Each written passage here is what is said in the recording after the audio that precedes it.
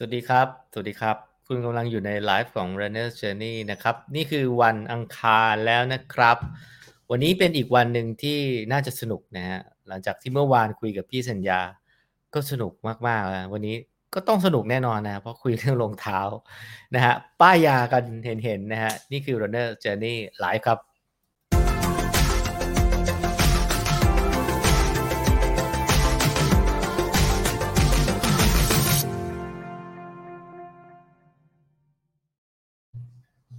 สวัสดีทุกคนนะครับ สวัสดีคืนวันอังคารนะฮะที่18สิงหาเนาะเดี๋ยวว่ากันยาตุลาพฤศจิกาธันวาแป๊บเดียวเราก็จะผ่านพ้นปีนี้ไปได้อย่าง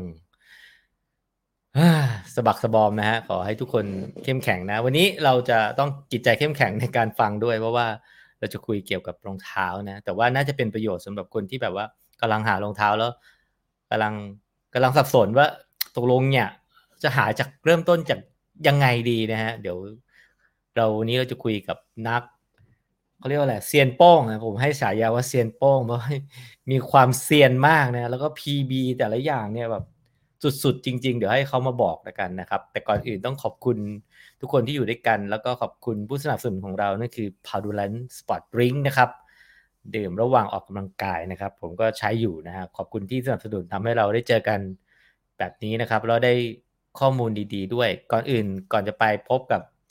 เซียนโป้งนะฮะคนอะไรวิ่งมาราธอน3 ชั่วโมงเนี่ยแล้วก็เป็นไอรอนแมนด้วยนะชอบมากเลยเราคุยกับคนเล่นไตรกีฬาเหมือนกันนะฮะโอเคเราทักทายคุณผู้ชมก่อนเนาะฟังแล้วกระเป๋าสั่นเลยครับยังไม่ได้ฟัง คุณลูน่าบอกว่าเพจ RJ โดนป้ายยาแน่นอนครับวันนี้นะฮะเอ่เดี๋ยวนะฮะขอดูสวัสดีทุกคนนะครับสวัสดีครับสวัสดีจากชัยนาทด้วยนะครับนะฮะใครมาจากที่ไหนบอกได้รับเสื้อแล้วหวังว่าทุกน่าจะชอบกันนะครับนะฮะนั่งรออยู่นะครับสวัสดีพี่หนุ่มครับนะฮะโอเคเพื่อจะได้คุยอย่างเต็มๆนะแต่ละรุ่นเนาะเราก็มาดูว่าเท้าแบนเท้าต่างๆใช้รองเท้ายังไงคนน้ำหนักตัวเยอะนะถุงเท้าด้วยเดี๋ยวพี่แถมให้รวมถึงสงครามคาร์บอนยังไม่จบนะยังไม่สิ้นนะเราจะคุยกับผู้เชี่ยวชาญเรื่องรองเท้านี่คือคนที่เล่าเรื่องรองเท้าได้สนุกแล้วก็ชัดเจนอีกคนหนึ่งของเมืองไทยนะนี่คือผมให้ฉายาว่าเซียนโป้งเลยนะครับสวัสดีครับเซียนโป้งครับสวัสดีครับสวัสดีครับพี่หนุ่มครับสวัสดีพี่เพจ Runner Journey แล้วก็พี่หนุ่มด้วยครับสวัสดีพี่ทุกคนครับครับผมก็เป็นแฟนของเซียนโป้งนะก็ขอเรียกว่าเซียนโป้งเพราะว่าพี่เมกาครับเวลาจะดูรองเท้ารุ่นนู้นรุ่นนี้อ่ะเพราะว่าในเพจของ RUN2PARADISE ก็อธิบายได้อย่างชัดเจนนะครับคุณผู้ชมลองเข้าไปดูโป้งเป็นเจ้าของร้าน RUN2PARADISE อยู่ตรงไหนเอางี้ก่อนขายของตรงนี้ก่อนฝากร้านด้วยฝากร้านร้านมี2สาขาครับอยู่กรุงเทพครับกรุงเทพก็อยู่เส้นศรีนครินทร์ครับสวนหลวงนี่แหละครับที่รู้จักกันสวนหลวงร9ครับผมแล้วก็ที่ภูเก็ตเป็นโบ๊ทลากูนครับมี2สาขาครับขึ้นชื่อในเรื่องของการมองขาดมีคนบอกว่าคนอะไรมองเท้าปุ๊บรู้เลยว่าใส่เบอร์อะไรยี่ห้ออะไรรู้เลยขนาดนั้นเลยจริงๆมันคือโป้งด้วยความที่แบบทำรองเท้าแบบคือพี่ๆเข้ามาอย่างเงี้ยคือขายรองเท้ามา 6-7 ปีแล้วก็บางคนเข้ามาโป้งก็เลยพอกะไซส์ได้ครับจริงๆทิกมันไม่ยากเทียบกับส่วนสูงแล้วก็ดูเท้าพี่เขาคือโป้งก็เลยพอกะได้นิดหน่อยครับครับก่อนจะไปรองเท้าขอเขาเรียกว่าอะไรบอกเกียรติประวัติผมแบบประทับใจมากเลยไม่รู้ว่าแบบว่าโหวิ่งเร็วขนาดนี้แล้วก็เล่นไตรกีฬาแบบสุดๆนะเอาระยะมินิก่อนมินิเวลาเท่าไหร่มินิโป้งวิ่ง38 นาทีครับไหมเซียนโป้งไหมเป็นโปรโป้งเฮ้ย38นี่แบบสุดแล้วแล้วฮาล์ฟล่ะครับฮาล์ฟชั่วโมง26ครับส่วนฟูก็3 ชั่วโมงครับทำให้เจ็บใจครับผมที่โอซาก้าครับอดไปบอสตันนะครับทำไมอ่ะ เราได้ถูกไหมไม่ครับบอสตันตอนปีที่โป้งวิ่งได้ครับเขาปรับเวลาครับกลุ่มอายุโป้งไม่เกิน35ไม่เกิน34ก่อนหน้านี้เขาให้วิ่ง3ชั่วโมง5นาทีปีที่โป้งวิ่งได้3ชั่วโมงเขาปรับมาเป็น 3.00 ถึงควอลิฟายได้ครับก็เลยยังไม่ได้ไปเห็นใจ3ชั่วโมงยังไม่ได้ไปใจร้ายมากเนาะแต่ไม่เป็นไรเรายังแบบว่าเราเรียนเราเป็นลูกศิษย์โค้ชกระสุนใช่ครับเป็นโค้ชกระสุนครับโค้ชกระสุนก็เป็นนักไตรเยาวชนทีมชาติมาก่อนถูกไหมใช่ครับเรียนตัวต่อตัวเลยถูกไหมหรือว่าใช่ก็ไปเทรนกับพี่ๆไตรบุลเลตด้วยครับโค้ชกระสุนจะสอนให้กลุ่มพี่ๆไตรบุลเลตผมก็ไปร่วมแจมหรืออะไรอย่างเงี้ยครับโค้ชก็จะเขียนตารางให้ครับโอเคก่อนอื่นทักทายนะเอารันมาแซวนะบอกเป็นร้านที่ผมชอบมากครับขอบคุณมากครับพี่หนึ่งงานมีความรู้แนะนำรองเท้าได้ดีมากนะฮะโอเคใครจะถามอะไรฝากเลยนะครับเดี๋ยวนะฮะนี่อันนี้น่าสนใจซื้อรองเท้าร้านนี้บ่อยค่ะเคยจอดรถผิดฝั่งคุณตำรวจมาแจกใบสั่งด้วย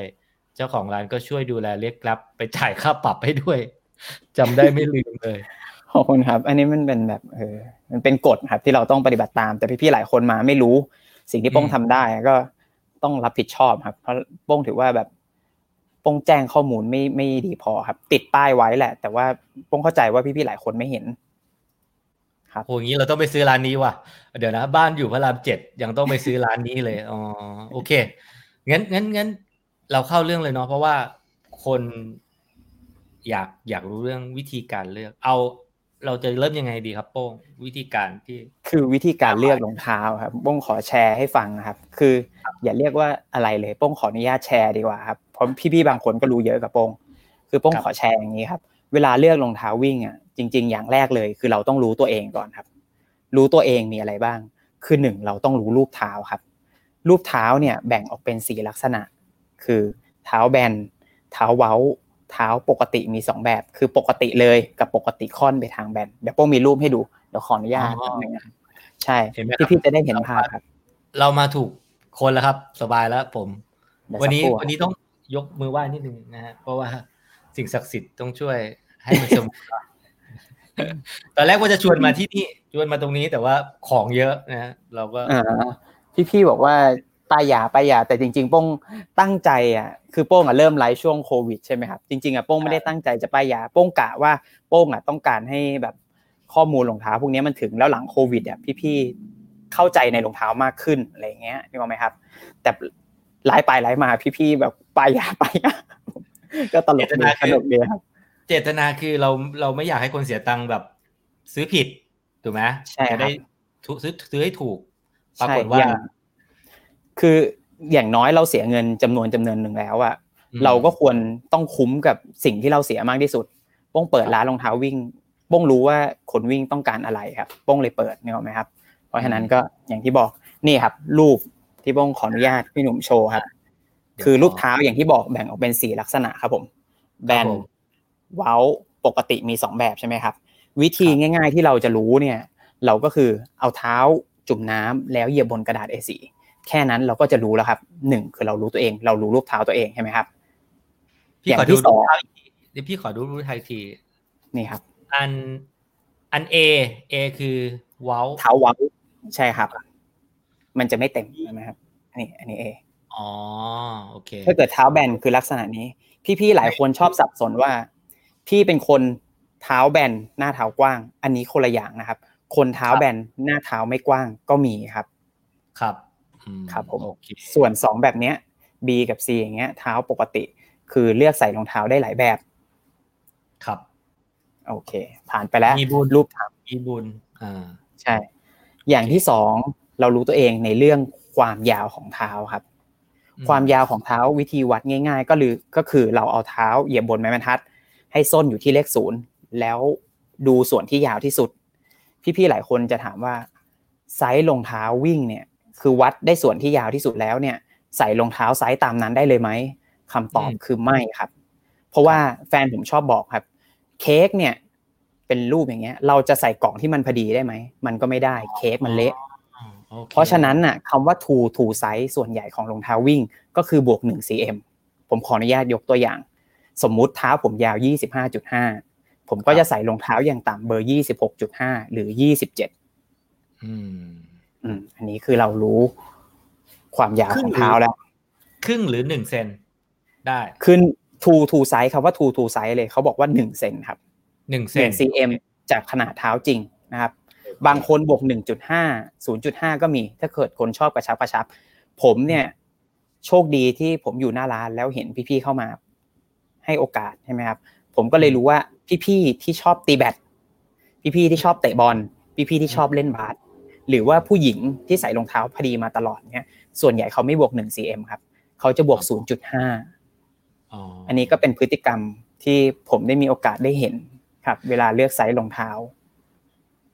ทูไซส์คือไซส์จริงๆของคุณนั่นแหละก็คือใช่ทูไซส์ครับถึงปลายแล้วก็บวกไปอีก1เซนนั่นคือไซส์รองเท้าวิ่งมาตรฐานที่เขาแนะนำครับผมโอเคส่วนความกว้างอันเนี้ยมันไม่มีหลักตายตัวครับ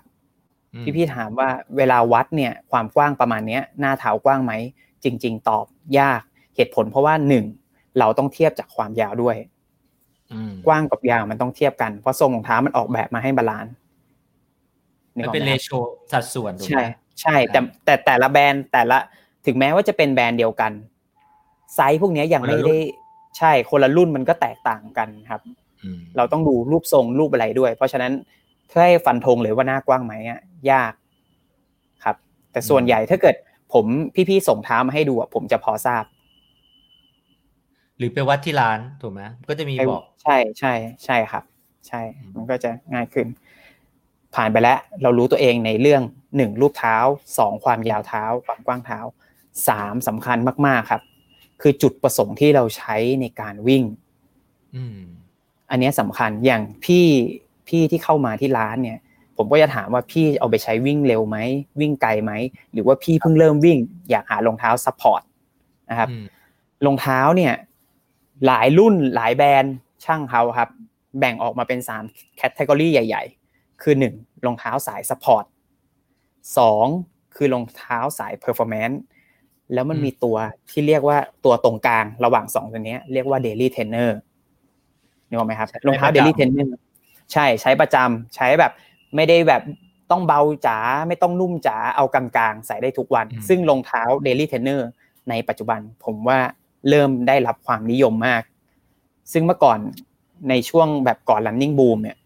ผมว่ารองเท้าที่แบบเป็นกระแสมากๆจะเป็นรองเท้าสายซัพพอร์ตครับประมาณนี้ครับประมาณนี้แปลว่าไปแล้วครับพี่หนุ่มแปลว่าการรู้ไซส์ต้องรู้ให้จริงว่าไซส์จริงและเรื่องความกว้างของเท้าก็เป็นเรื่องที่ไม่นิ่งแต่ละรุ่นแต่ละแบรนด์ไม่นิ่งเพราะฉะนั้นการซื้อออนไลน์เป็นเรื่องที่ต้องไปลองก่อนมาซื้อออนไลน์ถูกไหมต้องไปหน้าร้านนั่นแหละครับที่เป็นอะไรที่โป้งต้องตอบโจทย์ลูกค้าอันนี้เป็นคำถามสำหรับร้านโป้งซึ่งเดี๋ยวนี้ไม่ใช่เฉพาะร้านโป้งครับพี่ๆสะดวกร้านไหนร้านนั้นได้เลยอันนี้ขออนุญาตจริงๆแต่ว่าสิ่งที่ร้านออนไลน์ต้องทำครับคือโป้งก็เลยคิดว่าการเปลี่ยนไซส์รองเท้าให้ลูกค้าเนี่ยเป็นอะไรที่ตอบโจทย์มากของการแก้ปัญหานี้เพราะฉะนั้นที่ร้านนะครับเปลี่ยนไซส์ได้ฟรีครับแล้วก็หลายๆร้านก็เป็นแบบนั้นครับโอเคเพราะฉะนั้นก็มั่นใจได้แต่ว่าเอาให้ชัวร์ก็ไปลองไซส์ก่อนแล้วถ้าจะสั่งใช่ดีโป้งยินดีเลยครับแต่ว่าพี่ๆหลายคนถ้าเกิดไม่สะดวกก็สามารถคือวัดรูปไซส์เท้าความยาวเท้าความกว้างเท้าอย่างที่โป้งเกินไปก่อนหน้านี้ครับก็จะพอทราบเบื้องต้นทีนี้มันมีขั้นตอนต่อไปสมมุติว่าอันนี้คือเรื่องของไซส์ใช่ไหมมันมีเรื่องอื่นไหมเรื่องไซส์เรื่องรูปเท้ารู้จุดประสงค์การใช้งานแล้วต่อไปครับเราจะมารู้เรื่องรองเท้าก็อย่างที่บอกถ้าเรารู้จุดประสงค์ของการใช้งานแล้วรองเท้าก็แบ่งออกเป็น3อย่างครับผมสายซัพพอร์ตสายเพอร์ฟอร์แมนซ์สายเดลี่เทรนเนอร์ครับแล้วเวลาคนเราจะรีวิวหรืออะไรอย่างเงี้ยรองเท้าจริงๆแล้วข้อมูลมันอาจจะเยอะแต่จริงๆมันดูง่ายมากครับเอาคู่นี้เก่าไปแต่เอาคู่ที่มันแบบใหม่หน่อยรุ่นกระแสนิดนึงพี่หนุ่มในรุ่นนี้โอ้โห Endorphin Pro ครับกระแสถล่มทลายมากเดี๋ยวเราพูดถึงรุ่นนี้ด้วยครับพี่หนุ่มคาร์บอนนะครับ คือรองเท้าเนี่ยแบ่งออกเป็น3ส่วนหลักๆเลยเวลาจะรีวิวแล้วหรือให้มันเข้าใจง่ายๆคือมันเป็น upper คือส่วนข้างบนทั้งหมดส่วนที่2ก็คือโฟมครับครับ upper กับโฟมเนี่ยมันหมายความว่าเวลาเราใส่เนี่ยมันก็ต้องรู้สึกสบายไม่บีบไม่รัดความนุ่มของโฟมอะไรอย่างเงี้ยแต่ละคนแต่ละแบรนด์เนี่ยก็จะพูดว่าแบบของโฟมตัวเองเจ๋งที่สุดอยู่แล้วแต่ผมว่าสำคัญสุดคือ user ลองแล้ว feeling ได้มันคือใช่อย่างที่3ครับคือเอาโซเวลาเราวัดอะไรอย่างเงี้ยมันก็มาตรฐานของพื้นรองเท้า1คือเราต้องดูคือมันต้องทนแหละ2คือมันยึดเกาะดีไม่ลื่นพอเราเข้าใจพวกนี้แล้วเราก็จะเลือกรองเท้าง่ายขึ้นครับเพราะฉะนั้นก็ดูอย่างนี้ดูการเข้าไปแทรกตัวก็คือ upper และโฟม มิโซให้มันพอดีเท้าการที่เท้าเราไปอยู่ในรองเท้าเนี่ยเรารู้สึกยังไงถูกไหมอันนั้นคือส่วนไอ้พื้นมันคือการยึดเกาะอันนี้ก็ต้องดูว่าเราชอบใช่ประมาณนั้นใช่แต่ว่านี่ดูแค่นี้พอก่อนใช่แต่มันจะมีเรื่องสเปครองเท้าอย่างเช่นดรอปของรองเท้าอะไรอย่างนี้ด้วยครับดรอปของรองเท้ามันก็มีความเชื่อนึงเขาบอกว่ารองเท้าดรอปยิ่งน้อยคนโอกาสจะวิ่งลงส้นยิ่งน้อยนะครับหลายๆคนที่ลงกลางเท้าหน้าเท้าเนี่ยก็เลยชอบรองเท้าดรอปน้อยๆพี่ว่าคนอาจจะสับสนมือใหม่อาจจะสับสนเรื่องดรอปกับความสูงของที่สแต็กที่มันสูงนี่อธิบายตรงนี้นิดนึงฮะสแต็กไฮคือความสูงของรองเท้าครับคือข้างหน้า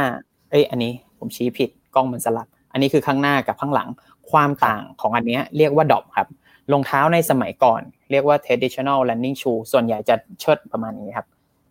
10ซึ่งเขาบอกว่าการทำแบบนี้ในสมัยก่อนอย่างเงี้ยมันทำให้คนเราติดนิสัยวิ่งลงส้นซึ่งเมื่อก่อนคนเราแบบ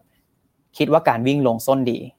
จนมันมีหนังสือนึงใช่เรียกว่าBorn to Run หรืออะไรอย่างเงี้ยช่วงปี2014เขาเขียนมาว่าแบบการที่ทำอะไรอันนี้คือ0 drop เวลาเราเดินเท้าเปล่าใช่ไหมครับเขาบอกการลดดรอปรองเท้าลงมาหน่อยเนี่ยมันทำให้เราวิ่งท่าเป็นธรรมชาติมากขึ้นหรือว่า natural running เหมือนคนปกติเหมือนมนุษย์ที่ไม่มีรองเท้าติดตัวมาแต่เกิดก็เดินด้วยกันใช่ครับ0 drop ใช่ครับใช่อันนั้นก็คือความหนากับ stack high stack high กับ drop ครับผมครับซึ่งคนละอย่างกันถูกไหมคนละอย่างครับคนละอย่างกันทีนี้ต่อยังไงต่อแชร์อีกนิดนึงครับเวลาเลือกรองเท้าเนี่ยคือเวลาเราดูสเปคมันอาจจะไม่เพียงพอครับเขาบอกว่ารองเท้าที่ดีที่สุดมันต้องเหมาะกับเราที่สุดหมายความว่าเราใส่ลงไปแล้วเนี่ยมันต้องรู้สึกแบบสบายคือผมเนี่ยมีโอกาสได้แนะนำพี่ๆที่เพิ่งเริ่มวิ่งรองเท้าวิ่งเวลาเลือกครับคู่แรกยากที่สุดครับเหตุผลเพราะว่าอะไรรู้ไหมครับพี่หนุ่มเราไม่รู้ว่าเราต้องการแบบไหนไงคือถึงแม้ว่าจะลองในร้านแล้วมันแบบคู่นี้ใช่แต่พอเวลาไปวิ่งจริงแล้วมันไม่ใช่อย่างสมมุติเวลามันจะมีความเชื่อหนึ่งที่บอกว่ารองเท้านุ่มเนี่ยคือซัพพอร์ตดีพี่ๆหลายคนก็จะชอบแบบฟีลลิ่งเนี้ยนุ่มใช่มันซัพพอร์ตดีสุดท้ายวิ่งไปบางครั้งเจ็บอะไรอย่างเงี้ยคือคู่แรกยากสุดเสมอใช่มันยั่วไปครับพี่เขาก็จะหาอีกแบบหนึ่งเพราะฉะนั้นคู่แรกเวลาลองพี่ๆอาจจะเสียเวลาเยอะหน่อยครับสำหรับรองเท้าวิ่งคู่แรกแต่พอพี่มีเรฟเฟอเรนซ์แล้วว่าคู่นี้ของพี่เนี่ยพี่มีปัญหาอะไรหลังจากนั้นง่ายครับง่ายเลยเพราะฉะนั้นการมี reference สำคัญเช่นเราจะบอกว่ารองเท้าคู่นี้ให้ฟีลคล้ายคู่นี้อะไรเงี้ยมันก็คือสิ่งที่จำเป็นมากสำหรับจำเป็นครับคือโป้งก็เลยใช่กับพี่ๆด้วยครับเวลาโป้งแนะนำรองเท้าอะไรอย่างเงี้ยโป้งก็เลยจะถามว่าปกติพี่ใช้รุ่นไหนอยู่แล้วพี่มีปัญหาอะไรครับพยายามทีมงานโป้งก็จะเป็นแพทเทิร์นนี้คล้ายๆกันหมดครับเพราะอย่างโอเคอย่างบางคนไม่ถูกกับรองเท้าหน้าแคบอย่างเงี้ยใส่ไม่ได้ใส่ไม่ได้เราก็จะได้รู้ว่าแนะนำเป็นแบบนู้นแบบนี้ใช่ครับทีนี้เราเข้าเรื่องสำหรับคนเท้ายกตัวอย่างรองเท้าเลยได้ไหมถือว่ารองเท้าได้ครับอันนี้มาถึงเวลาที่ทุกคนรอคอยอยากให้เคาะแบบว่าเคาะเท่าที่เคาะได้นะแต่ว่าทุกคนก็ต้องไปเช็คตัวเองเพราะเท้าคนมันแบบมันเหมือนสูตรถูกไหมสูตรต้องรองเท้ามันเหมือนแบบต้องตัดสูตรสูตรสั่งตัด ต้องหาความเฉพาะตัวให้เจอคืออย่างนี้ครับโป้งขออนุญาตแชร์ว่าเวลาคำถามที่เจอบ่อยๆส่วนใหญ่คนไทยครับส่วนใหญ่จะเท้าแบนใช่ไหมครับพอเท้าแบนเนี่ยเพิ่งเริ่มวิ่งได้ไม่นานน้ำหนักตัวเยอะอยากลดความอ้วนโป้งจะแนะนำรองเท้าอะไรหลังจากวัดเท้าส่วนใหญ่โป้งจะแนะนำ1เดี๋ยวโป้งหยิบมาให้ดูครับเดี๋ยวหยิบรองเท้าLiberty นะครับ2คือโฮก้าอะไรทีนะครับ3คืออัลต้าโตลินนะครับ4อัลต้าโปรวิชั่นอะไรอย่างเงี้ยเดี๋ยวโป้งหยิบมาให้ดูว่ามีอะไรบ้างสำหรับคนที่เพิ่งเริ่มวิ่งอะไรอย่างเงี้ยคนน้ำหนักเยอะเพิ่งเริ่มวิ่งอยากลดน้ำหนักเท้าแบนอะไรอย่างเงี้ยซึ่งคอนเทนต์นี้เดี๋ยวโป้งทำแน่นอนครับรุ่นแรกเลยคือรุ่น Liberty ครับเวลาโป้งรีวิวใช่จะหมุนรองเท้านิดนึงครับนี่ไอพี่เห็นผมนี่ทำไมถึงโป้งถึงชอบแนะนำรุ่นนี้ครับสังเกตว่าความหนาหรือว่าความนุ่มจากฟีลลิ่งอะไรเงี้ยตัวนี้เป็นตัวที่ใกล้เคียงกับรองเท้าแนวแบบสมัยก่อนมากๆคือตัวนี้ดรอปสีนะครับแต่ดูทรงแล้วมันเหมือนแบบรองเท้าแบบคือคนใส่ไม่ต้องปรับตัวเยอะอะโป้งก็เลยชอบแนะนำรุ่นนี้Liberty เป็นตัวเลือกที่ดีครับเฟิร์มไหมเฟิร์มหรือนุ่มตัวนี้ผมว่ากลางๆครับไม่ได้นิ่มไม่ได้แข็งกลางๆอีกตัวหนึ่งคือ Ultra Pro Vision ตัวนี้สำหรับเท้าแบนนะครับเท้าแบนใช่ๆ Pro Vision ผมว่าก็เป็นตัวเลือกที่ดีโป้งครับพี่ถามหน่อยว่าอะไรที่ทำให้มันเหมาะกับเท้าแบนเป็นคำถามที่ดีมากๆครับส่วนใหญ่ครับคนเท้าแบนมันจะต่อเนื่องมาที่รูปนี้ครับส่วนใหญ่นะครับไม่ทุกคนส่วนใหญ่คนเท้าแบนเนี่ยมันจะเป็นคนเท้าล้มส่วนใหญ่นะครับอันนี้ขอย้ำแต่ไม่ใช่ทุกคนนะครับคนเท้าแบนแล้วเป็นนูทรัลอย่างนี้ก็มีนะครับพอคนเท้าแบนเท้าล้มเลยเท้าล้มคือลักษณะนี้ครับนี่คือข้อเท้ามันบิดเข้ามาหากันนี้ครับพี่หนุ่มล้มเข้าข้างในใช่ไหมใช่ล้มเข้าข้างในพอล้มเข้าข้างในเวลาลงน้ำหนักถูกไหมเวลาเท้าวางปุ๊บเนี่ยมันจะล้มเข้าข้างในใช่ครับก่อนที่มันจะเทคออฟออกแบบอย่างเงี้ยครับเพราะฉะนั้นรองเท้าที่เหมาะสำหรับคนเท้าล้มแล้วก็แบนส่วนใหญ่จะมีโปรเทคตรงนี้ครับคือป้องกันการล้มของเท้าเนี่ยแหละไอ้นูนนะใช่คือหลายๆคนจะในสมัยก่อนรองเท้ามันต้องนูนเพื่อจะดันให้มันกลับใช่ไหมครับ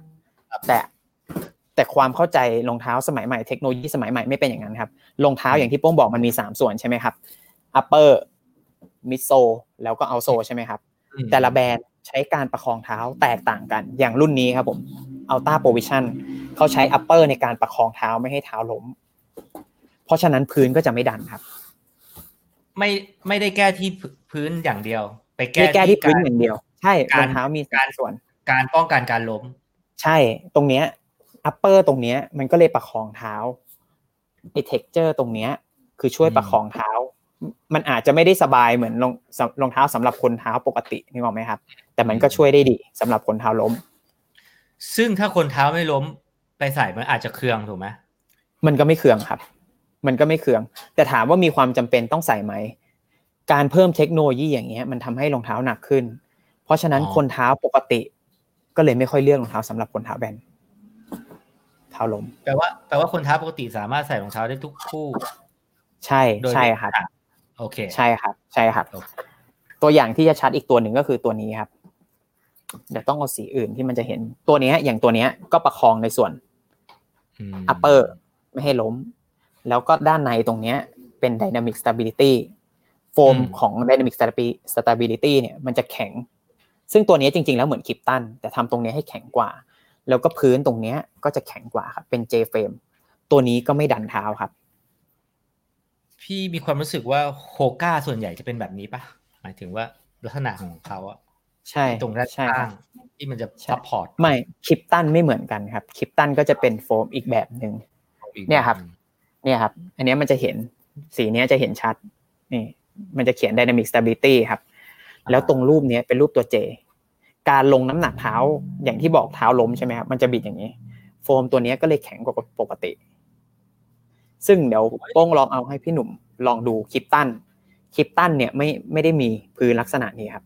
แปลว่ามันมีสัญลักษณ์มีลายแทงอยู่ในนี้ที่อ่านสัญลักษณ์โค้ดได้เลยว่าใช่ป้งก็เลยบอกว่าแบบใช่มันสังเกตง่ายครับถ้าเรารู้เนี่ยอย่างตัวเนี้ยสเปคเดียวกันซัพพอร์ตเท่ากันความสูงเท่ากันน้ำหนักตัวนี้ไอ้ RT จะมากกว่าอยู่แล้วใช่ไหมครับตัวนี้ไม่ได้เป็นรูปตัว J ใช่ไหมอันนี้คริปตัน7ใช่อันนี้คริปตัน7ครับอันนี้คือ RT คือเรารู้ทริคนิดเดียวเราก็เลือกรองเท้าได้แล้วครับพี่หนุ่มแล้วมีคนถามเยอะคริปตัน7เนี่ยถามมาในของพี่แต่พี่ไม่รู้ว่ามันใช้รองเท้าแบนใช้ได้ไหมเท้าแบนอย่างที่บอกครับถ้าเกิดเท้าแบนเนี่ยใส่ได้แต่ถ้าเท้าล้มเป็นตัวเลือกที่ดีไหมคำตอบคือไม่ถูกไหมครับขอเข้าลงรายละเอียดเลยเท้าล้มเนี่ยเราจะดูได้ไงเราต้องถ่ายคลิปตัวเองใช่ไหมจริงๆถ่ายคลิปก็ดีครับยิ่งละเอียดแต่มันจะมีวิธีเบสิกคือเราทำเหมือนสควอตนะครับคือยืนแล้วก็ย่อเข่าเหมือนสควอตแล้วถ่ายรูปจากด้านหลังการสควอตเหมือนการเราที่เราลงน้ำหนักไปที่ข้อเท้าถ้าเกิดเราถ่ายรูปแล้วเข่าเราบิดลงเนี่ยก็อาจจะมีโอกาสเท้าล้มครับโอเคทีนี้คนเท้าขอลงรายละเอียดคนเท้าแบนเท้าล้มเนี่ยถ้าเกิดอยากได้เรซซิ่งรองเท้าเรซซิ่งเป็นคำถามที่ดีครับรองเท้าเรซซิ่งนะครับส่วนใหญ่รองเท้าที่แบ่งเท้าแบนเท้าเว้าอย่างเงี้ยจะอยู่ในรองเท้าสายซัพพอร์ตครับรองเท้าสายเดลี่เทรนเนอร์กับรองเท้าสายเพอร์ฟอร์แมนซ์ไม่ได้พูดถึงครับมีพูดถึงบ้างแต่น้อยมากอย่างเช่นเท่าที่ป้งนึกออกตอนนี้นะครับเป็นซาโคนี่ฟาสต์วิชอันนั้นอ่ะเป็นเรซซิ่งสำหรับคนเท้าล้มเพราะอะไรครับเพราะมันเปลืองมันน้ำหนักหรือมันน้ำหนักใช่ครับน้ำหนักมันเยอะส่วนใหญ่คนสายเพอร์ฟอร์แมนซ์เขาก็ไม่ได้ป้งว่ามันเมคเซนส์ที่คนหารองเท้าสายเพอร์ฟอร์แมนซ์เขาไม่ได้ดูการซัพพอร์ตเขาพูดถึงสิ่งสำคัญที่สุดก็คือน้ำหนักของเท้ารองเท้าที่ทำให้เขาวิ่งเร็วอะไรอย่างเงี้ยอย่างตัวเนี้ยพี่หนุ่มก็จะเห็นครับนี่อันเนี้ยคือเลสซิ่งที่เป็นสำหรับคนเท้าแบนครับผมตรงนี้ก็จะหนากว่าปกตินี่ครับแล้วก็ใช่นิวตันดิสแทนสังเกตง่ายๆครับถ้าเกิดพี่ๆนึกภาพไม่ออกนะครับสำหรับคนเท้าแบนนะครับมันจะมีอะไรพิลึกข้างในรองเท้าเนี่ยครับจริงๆมันจะมีเทคโนโลยีส่วนใหญ่ก็จะเห็นนะครับป้องกันการล้มของมันป้องกันการล้มของเท้าครับแล้วคือคนเท้าแบนมันไม่มีอุ้งเท้าถูกไหมมันแบนไปไม่มีอุ้งเท้าแต่รองเท้าเนี่ยมันก็จะมีความดันมีสำหรับคนที่มีอุ้งรองเท้าปกติทีนี้ถ้าเขาเท้าแบนแล้วเขาเผลอไปซื้อรองเท้าที่มันเป็นแบบปกติอ่ะมันจะมีปัญหาไหมถ้าเขาไม่เท้าลงมาคือจริงๆอ่ะมันไม่ได้ทุกคนครับที่เราพูดมาถึงสเปครองเท้าทั้งหมดเขาทำมาเพื่อจุดประสงค์นั้นแต่อย่างที่บอกครับรองเท้ามันไม่ได้ทำมาเหมือนแบบคือมันไม่มีรองเท้าที่ดีที่สุดหลายคนที่เท้าล้มมาเลือกรองเท้าสำหรับคนเท้าปกติกับชอบมากกว่าเยอะแยะครับเพราะฉะนั้นป้งเลยบอกว่าคู่แรกอ่ะยากที่สุดหลังจากนั้นเราจะรู้แล้วว่าแบบเราความต้องการของเราคืออะไรต้องเข้าใจก่อนว่ามันเป็น mass product มากมันไม่ใช่เหมือนสูตรสั่งตัดใช่ตอนแรกที่พี่หนุ่มบอกว่าสูตรสั่งตัดอันเนี้ยมันเหมือนแบบคือสิ่งที่ป้งทำมีเครื่องวัดอะไรพวกนี้ก็เพื่อเทคโนโลยีจุดประสงค์ของรองเท้ากับจุดประสงค์ของผู้ใช้งานป้งเอาเทคโนโลยีมาช่วยให้มาเจอกันแต่ถามว่ามันเพอร์เฟคต์ 100% ไหมสำคัญสุดมันคือ user ครับพี่หนุ่มซึ่งเราอาจจะปรับตัวเข้าหารองเท้าใช่จนก็เข้ากับมันได้หรือถ้าปรับตัวไม่ได้เราก็ไปหารองเท้าที่เข้ากับเราอะไรอย่างนี้ถูกไหมอันนี้สำคัญใช่ครับเข้าใจเพราะว่าเนาะมันก็ส่วนใครที่เป็นเท้า natural แบบเท้าปกตินี่โคตรโชคดีเลยนะถูกไหมโชคดีมากครับโชคดีมากเลือกรองเท้าได้เยอะดีครับโอเคทีนี้มาถึงเท้าโก่งบ้างขอเข้ามันเกี่ยวไหมเท้าโก่งเนี่ยแบบรูป A ควรเลือกรองเท้าแบบไหนเท้าโก่งพี่น่าจะหมายถึงเท้าเว้าใช่ไหมครับถ้าเท้าเว้าอ่ะหลักการง่ายๆถ้าพี่อยากได้ฟีลลิ่งคือหลักการของมันง่ายคืออะไรก็ได้ที่ทำให้มันเต็มเท้าที่สุดก็หารองเท้าที่มันหนุนตรงนี้เพื่อให้มันเต็มเท้าที่สุดซัพพอร์ตที่สุดนึกออกไหมครับสำหรับคนเท้าแบนพี่ก็หารองเท้าที่มันแบบ พื้นแฟดๆหน่อยเวลาวางลงไปแล้วมันไม่หนุนถ้าเกิดรองเท้าสำหรับคนเท้าเว้ามากๆคนเท้าแบนมาใส่มันก็จะดันจุดใดจุดหนึ่งมันก็จะรับน้ำหนักมากกว่าปกตินี่ครับแปลว่าความรู้สึกแรกที่สวมซวบเข้าไปเนี่ยสำคัญที่สุดแล้วสำคัญที่สุดครับไม่ต้องไปยังไม่ต้องไปรออ่านรีวิวหรืออะไรก็ได้ถูกไหมเพราะว่าเดี๋ยวไบแอดหรือฟังอะไรก็ได้คือแบบใส่คือพวกว่าหาข้อมูลไปหน่อยก็ดีครับคือพอเวลาแบบพอมันไม่รู้อะไรเลยอย่างเงี้ยพวกว่ามันยิ่งจับความรู้สึกยากนะเพราะมันเหมือนกันหมดใช่มันต่างกันแค่แบบนุ่มนิดนึงอะไรอย่างเงี้ยเพราะฉะนั้นพี่ๆที่เข้ามาตอนแรกพวกก็จะบอกว่าแบบสเปคเป็นแบบนี้อันนี้เหมาะกับเท้าพี่ลองชอบพี่ลองเทียบดูว่าความนุ่มมันประมาณเนี้ยพี่ชอบไหมถ้าพี่ชอบอันเนี้ยพวกมีตัวเลือกเพิ่มให้พี่เทียบอะไรอย่างเงี้ยนึกออกไหมครับนั่นคือเท้าแบนเท้าล้มเนาะทีนี้เราจะมาเป็นแนวซัพพอร์ตบ้างรองเท้าแนวซัพพอร์ตที่แบบแนะนำเลยสำหรับอาจจะคนตัวใหญ่จำเป็นต้องใส่รองเท้าแนวซัพพอร์ตหนาๆไหมเอางี้ก่อนถ้าเกิดเขาเพิ่งเริ่มวิ่งอะไรอย่างเงี้ยป้องว่ามันก็ตอบโจทย์นะครับดูจุดประสงค์การใช้งานอย่างพี่ๆถ้าเกิดน้ำหนักเยอะๆวิ่งลดความอ้วนแต่บอกว่าอยากได้รองเท้าสุดเลยอย่างสายเพอร์ฟอร์แมนซ์สายคาร์บอนได้ไหมมันก็ได้แต่รองเท้าคาร์บอนป้องว่าด้วยความที่มันใส่เทคโนโลยีเยอะมันแพงมันมีความจำเป็นขนาดนั้นไหมถ้าเกิดเรามีบัดเจ็ตถึงก็ตามสบายได้ครับแต่ว่าถ้าเกิดเรามีบัดเจ็ตอยากให้มันคุ้มค่ากับจุดประสงค์การใช้งานของเราก็เลือกรองเท้าสายซัพพอร์ตซึ่งมันถูกลงมาหน่อยอย่างเช่นพวกว่าอัลต้าโตลินอย่างเงี้ยเป็นตัวเลือกที่ดีนุ่มซัพพอร์ตใส่ง่ายโฮก้าคิปตันอะไรอย่างเงี้ยเนี่ยครับคือมีเยอะมากครับนี่ครับคิปตันเป็นซีโร่ดรอปเนาะสำหรับคนชอบแบบใช่ครับอันนี้คิปตันครับดรอปก็ไม่เยอะถูกไหมตัวนี้ดรอป5ครับข้างหน้าข้างหลัง29ข้างหน้า24ตัวนี้ดรอป5น้ำหนัก250กรัมอะไรอย่างเงี้ยครับก็มีคิปตันก็ถือว่าเบาหน่อยเบาครับรองเท้าสายซัพพอร์ตสมัยก่อนเนี่ยเห็นชัดๆเลยนะครับเอซิดสมัยก่อนเนี้ยหนัก300กรัมเอซิดก็เริ่มพัฒนาเทคโนโลยีโฟมอะไรอย่างเงี้ยเหลือ280แบรนด์อื่นอย่างพวกเนี้ยที่โตลินอย่างเงี้ยหนัก255คิปตัน250ตัวเนี้ยป้องว่าเจ๋งป้องชอบครับตัวนี้หนัก235กรัมตัวนี้เป็นสายซัพพอร์ตนะครับแล้วโฟมเอเวอร์รันของเขาเทคโนโลยีของเขานี่แบบสุดพาวเวอร์รันไม่ใช่เอเวอร์รันครับตัวนี้เป็นโฟมตัวเดียวจริงๆแล้วเป็นโฟมตัวเดียวกับเอนโดฟินโปใช่แต่อยากหาสายซัพพอร์ตก็ตัวนี้ครับอันนี้ชื่ออะไรนะตัว Saucony Freedom 3ครับ Freedom 3ผมเคยรีวิวไว้ครับตัวนี้โอเคเข้าไปที่ RUN2PARADISE ดูรีวิวได้เนาะนั่นคือสายซัพพอร์ตมีอีกไหมสายซัพพอร์ตของแบรนด์อื่นก็ได้ที่หรือตัวนี้ก็เป็นอีกตัวหนึ่งที่ขายดีครับตัวนี้ Salming Greyhound ใช่ตัวนี้สเปคก็ครบมากครับคนที่ป้องมีโอกาสได้เห็นพี่ๆลองแล้วชอบส่วนใหญ่จะเป็นคนชอบรองเท้าแนวเอซิด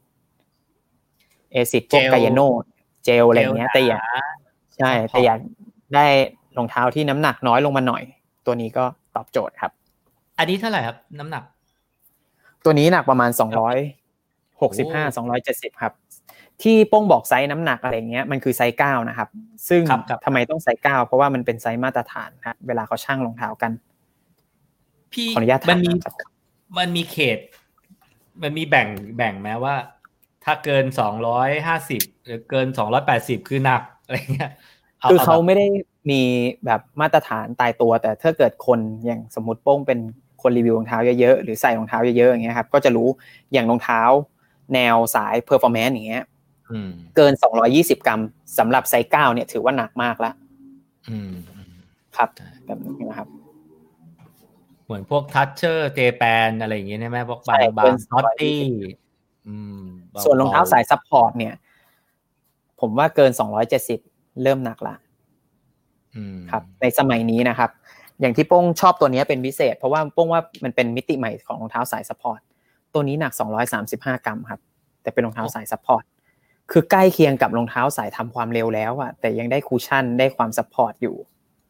มันมีความคล้ายเอนโดฟินเหมือนกันเนาะ มีความคล้ายแบบแต่ไม่ได้ใส่แผ่นคาร์บอนหรืออะไรเงี้ยครับโอเคเป็นตัวถูกลืมครับเป็นตัวถูกลืมนั่นคือแนวซัพพอร์ตนะใช่ครับทีนี้มาถึงแนวแบบ racing บ้างแบบทำความเร็วสายความเร็วมีแนะนำไหมอย่างที่บอกครับถ้าเกิดรองเท้าสาย performance ส่วนใหญ่ตอนนี้ก็จะใส่แผ่นคาร์บอนหมดแหละใช่มันก็จะเข้ามาเรื่องแผ่นคาร์บอนแล้วครับเพราะฉะนั้นเราถึงเวลาแล้วครับที่ทุกคนรอคอย จริงๆทุกคนก็แบบว่าตื่นเต้นกับคาร์บอนตอนนี้เกือบทุกค่ายแล้วมั้งมีค่ายไหนที่เข้ามาใหม่อัลต้าครับอัลต้ายังขาดอัลต้าเนี่ยรอมากครับรอมากถ้าเกิดอัลต้ามีพงว่าหลายๆคนน่าจะโดนใจเพราะว่ารองเท้าสาย performance ส่วนใหญ่หน้ามันแคบไงครับพี่หนุ่มอัลต้าเขาชัดเจนอยู่แล้วว่าโทบ็อกเขากว้างหน้าเท้ากว้างถ้าใส่แผ่นคาร์บอนใบผมว่าตอบโจทย์ใครหลายๆคนเราจะเริ่มยังไงดีครับสำหรับคาร์บอนเรานิยามมันก่อนไหมหรือแบ่งประเภทของคาร์บอนนะเพราะว่ารองเท้าคาร์บอนในท้องตลาดมันก็แบ่งเป็นแบบมันมีความแตกต่างของมันอยู่ไม่ใช่แบบนี่คาร์บอนคือแบบคาร์บอนแบบเดียวไม่ใช่แบบเดียวถูกปะใช่ครับคือคาร์บอนเนี่ยเราเข้าใจก่อนว่ารองเท้าคาร์บอนเนี่ยส่วนใหญ่มาใส่รองเท้าสาย performance ทั้งหมดแต่ตอนนี้ออกมาเยอะมากออกมาเยอะจนแบบเอ้ยแล้วเขาจะออกมาทำไมแค่เปลี่ยนความรู้สึกเปลี่ยนอะไรอย่างเงี้ยเหรอคำตอบจริงคือใช่ครับโป้งก็เลยบอกว่าจากที่โป้งลองมามันมีความรู้สึก5อย่างกับรองเท้าคาร์บอนซึ่งสำคัญมากโอเคนุ่มครับนุ่มนี่ก็คือใช้เทคโนโลยีโฟมแหละโฟมเขาพัฒนาให้มันนุ่มมันจะตรงข้ามกับคำว่าดิบครับดิบในที่นี้รองเท้าสาย performance ส่วนใหญ่สมัยก่อนแนว racing fat มันก็จะมีความแข็งนิดนึงใช้แรงตัวเองเป็นหลักเด้งครับเด้งตรงนี้ก็มาจากแผ่นคาร์บอนนั่นแหละครับผมมันจะคู่กับนุ่มส่วนดีดเนี่ยคล้ายๆกันมันก็จะดีดส่งซึ่งความรู้สึกเนี้ยความดีดประมาณเนี้ยในรองเท้า racing fat สมัยก่อนจะใช้แผ่นพลาสติกแต่ในยุคสมัยเนี้ยเขาล้ำไงเขาใช้เทคโนโลยีคาร์บอนมันก็เลยดีดส่งกว่าเดิมฟีลลิ่งมันก็เลยแบบน่าสนใจส่วนอันสุดท้ายซึ่งป้งว่ามันสำคัญมากรองเท้าแนวสาย performance สมัยก่อนไม่มีแน่นอนคือคำว่าไหลครับซึ่งโป้งได้ความรู้สึกเนี้ยจากตัวแรกคือคาร์บอน X อันนี้คือเป็นผู้อะไรนะผู้บุกเบิกของความไหลของความไหลครับโป้งว่ามันแบบสร้างอะไรความรู้สึกใหม่ๆมากครับอธิบายความไหลสาเหตุที่มันทำให้ไหลและอารมณ์ไหลเพราะบางคนอาจจะไม่เก็ตอารมณ์ไหลประมาณนี้คือด้วยความที่ทรงถ้าเกิดสังเกตมันจะเหมือนลักษณะที่มาโยกเด็กครับมันจะแบบเหมือนมาโยกเด็กเวลาวิ่งคนเราไม่ได้วิ่งแบบดีดตัวออกไปตลอดใช่ไหมครับตัวนี้ออกแบบมาตอนแรกทำเป็นรองเท้าที่ออกแบบมาเพื่อระยะวิ่งอัลต้าเพราะฉะนั้นบางทีเขาก็มีแนวคิดของเขาอยู่แล้วแหละว่าเขาไม่ต้องการดีดหรืออะไรเงี้ยการที่วิ่งควงรอบขาไปเรื่อยๆอย่างเงี้ยมันตอบโจทย์กับนักกีฬาที่เขาจะใช้ทำโปรเจกต์ทำลายสถิติโลกมากกว่าเขาก็เลยออกแบบทรงนี้ซึ่งรุ่นนี้จริงๆก็ไม่ใช่รุ่นแรกที่ใช้ทรงนี้มันเป็นคาแรคเตอร์ของรองเท้าโฮก้าเลยครับที่หัวมันเชิดเหมือนหมาโยกเด็กเทคโนโลยีเนี้ยพอลงปุ๊บแล้วมันจะพอกดไปข้างหน้าปุ๊บข้างหลังมันจะเหลือแล้วมันก็ไปใช่ไหมมันก็เลยไหลถูกไหมใช่ครับอย่างตัวเนี้ยลิงคอล์นก็เชิดครับคือทุกรุ่นของโอก้าเนี่ยเชิดเกือบหมดอยู่ที่ว่าเชิดเยอะเชิดน้อยถ้าเป็นรองเท้าสายซัพพอร์ตหน่อยอย่างคริปตัน8หรือคริปตัน7พื้นก็จะเรียบหน่อยแต่ถามว่าเชิดไหมเขามีเทคโนโลยีเรียกของเขาครับเมทัลล็อกเกอร์ซึ่งสร้างรอบขาสร้างความไหลทำให้ประหยัดพลังงานถูกไหมการใช้รอบขาเหมือนรอบขาจักรยานอย่างเงี้ยประมาณนี้ป่ะใช่ครับเหมือนควงขาใช่ครับซึ่งกลับมาพูดถึงเพจคาร์บอนจากความรู้สึกที่โป้งใส่แล้วเนี่ยรองเท้าคาร์บอนจริงๆแล้วเนี่ยแยกเป็นกลุ่มใหญ่ๆได้แค่3กลุ่มนะครับเวลารองเท้าออกใหม่เข้ามาหลังจากนี้โป้งรีวิวโป้งจะรู้เลยโป้งได้ลอง10คู่นี้แล้ว10คู่มีอะไรบ้างจริงก็เยอะเลยเอาเลยครับ10คู่เลยครับเราต้องการเราอยากรู้คือความรู้สึกของโป้งเนี่ยนุ่มเด้งเป็นรองเท้ากลุ่มแรกที่โป้งแยกออกมาครับรองเท้ากลุ่มที่มันนุ่มเด้งก็คือตัวนี้คือเปิดโลกของรองเท้าแผ่นคาร์บอนเลยป่ะอันนี้ป่ะ 4% ใช่ครับ 4% ใช่ครับ 4% ถัดออกมานุ่มเด้งตัวนี้ก็อยู่ในแนวนุ่มเด้งครับซึ่งตัวนี้เป็นตัวที่พัฒนามาจาก 4% แล้วเพราะฉะนั้นมันก็ความทนทานมากกว่านุ่มเด้งมากกว่าครับผมรุ่นนี้next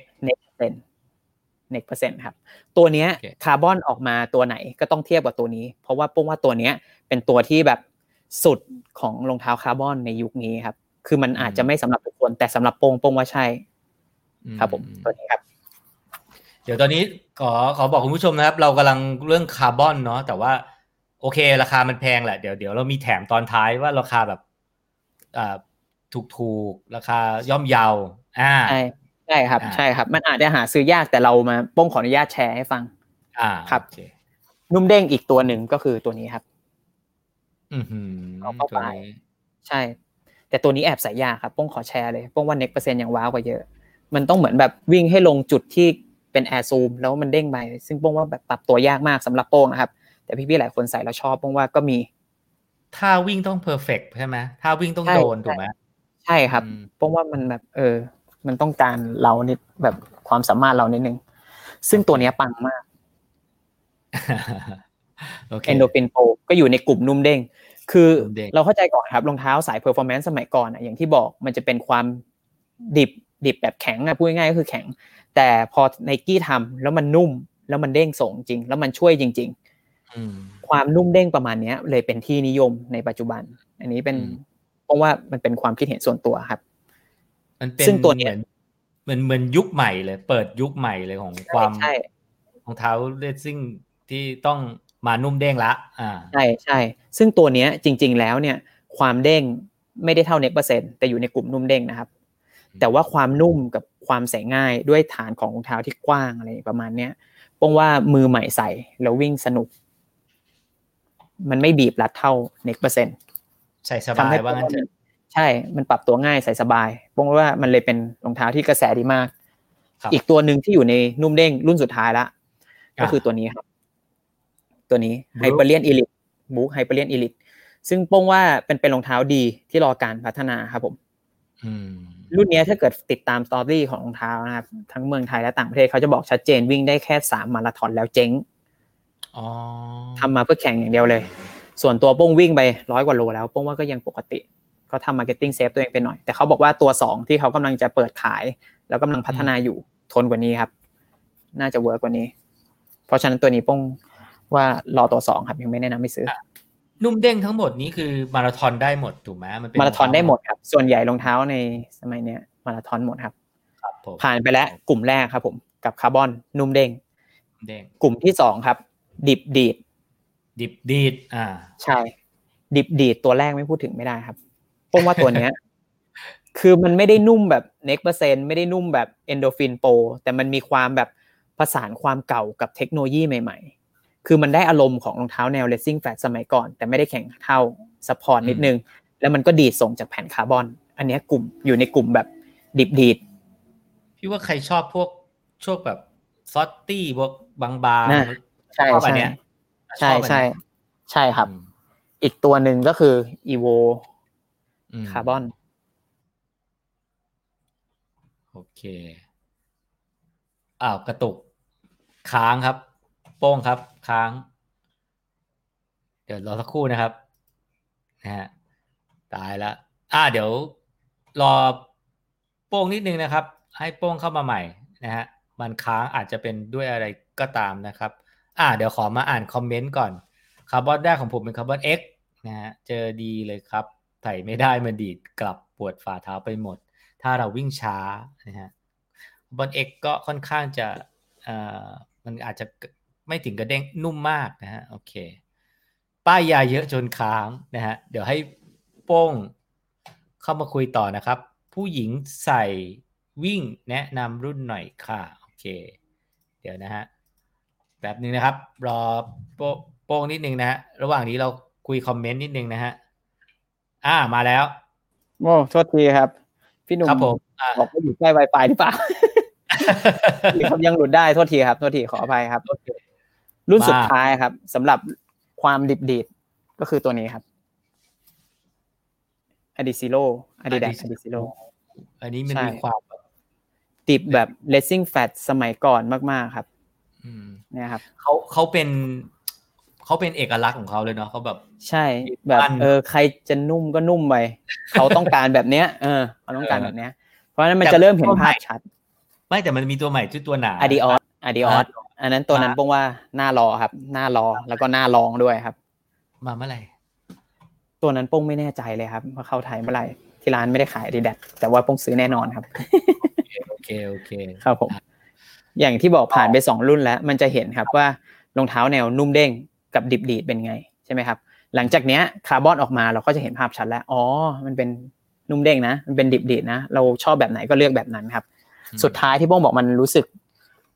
ว้าวเหมือนกันก็คือรองเท้าที่ไม่นุ่มไม่แข็งจนเกินไปแต่มันมีคาแรคเตอร์ที่เขาเรียกว่าไหลด้วยหัวเชิดแบบนี้ครับเนี่ยครับอันนี้คือไม่นุ่มไม่แข็งแต่ไหลคือรุ่นแรกคาร์บอน X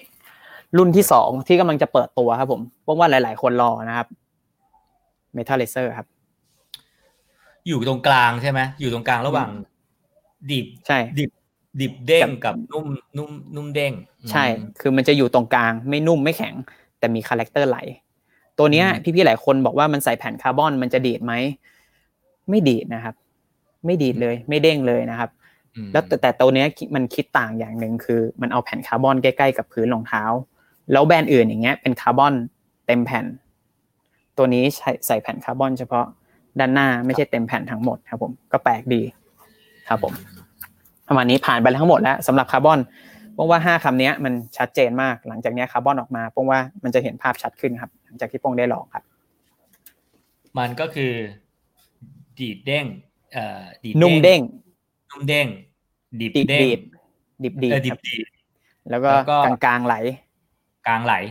ใช่แล้วแต่ชอบอันนี้มันอยู่ที่เราอยู่ที่ฟีลลิ่งของเราใช่อันนี้ป้องลืมบอกอย่างนึงมันเป็นฟีลลิ่งของป้องจากที่ป้องได้ลองครับป้องอาจจะแบบไม่ใช่คนตัดสินพี่ๆอาจจะเป็นแต่ละคนชอบไม่เหมือนกันนะครับเพราะอย่างเช่นคำว่านุ่มครับสมมุติเราไปใช้คู่นี้มาก่อนแล้วมาใช้คู่นี้เราก็จะนิยามความนุ่มแตกต่างกับอีกคนหนึ่งใช่ครับ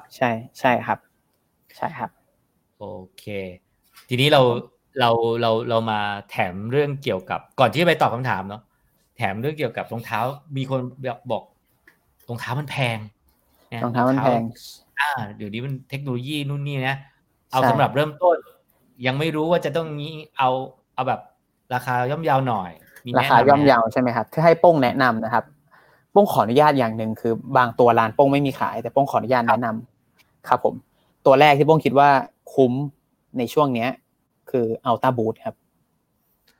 อัลต้าบูทตอนนี้ลด 40-50% ถามว่ามันเป็นรองเท้าที่เหมาะกับวิ่งจริงจังไหมแต่ป้งว่าถ้าเกิดคนแบบเพิ่งเริ่มวิ่งหรืออะไรอย่างเงี้ยหารองเท้าใส่เดินใส่วิ่งใส่ฟิตเนสอะไรอย่างเงี้ยแล้วด้วยราคาเมื่อก่อน 6,000 กว่า 7,000 ตอนนี้ลด 40% เหลือ 3,000 กว่าป้งว่าเป็นตัวเลือกที่ดีคุณภาพบูทดีถูกไหมดีครับป้งว่าเป็นรองเท้าที่ดีใช่ใส่เรื่อยๆใส่สบายๆแล้วด้วยราคาอย่างที่ป้งเห็นนะครับป้งก็มีเพจเพื่อนบ้านอะไรอย่างเงี้ยพี่ๆเพจอาลีอะไรอย่างเงี้ยเขาก็ลดราคาอยู่ครับป้งว่าก็น่าสนใจมากๆตัวที่2ที่ป้งคิดว่าเป็นรองเท้าที่แบบว่าคุ้มตั้งแต่สายเริ่มต้นจนถึงสายแบบ Daily Trainer สายวิ่งจริงจังเลยคินวาร่า11ครับซาโคนี่คินวาร่า11คือตัวนี้ครับทำไมมันถึงดีอ่ะดีมาตั้งแต่10แล้วรุ่นก่อนนั้นก็ดีนะคือมันดูแบบไม่มีอะไรอ่ะแต่มันดีอ่ะด้วยความที่เนี่ยไอตัวนี้มันตกทอดมาตั้งแต่ช่วงยุคปี2014รองเท้าแนวคอนเซ็ปต์ที่เขาบอกว่า Natural Running นะครับตัวนี้ปรับเป็นดรอป4แบรนด์หลายๆแบรนด์ครับพอมีเทคโนโลยีอะไรเด่นๆอย่างเงี้ยอย่างเทคโนโลยีโฟมเขาชอบกักครับ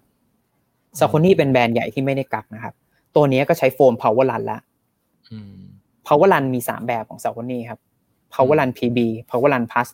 ตัวนี้ถึงแม้ว่าจะเป็น Power Run ตัวต่ำสุดแต่มันก็ยังได้ฟีลลิ่งอยู่พี่หนุ่มนึกออกไหมครับ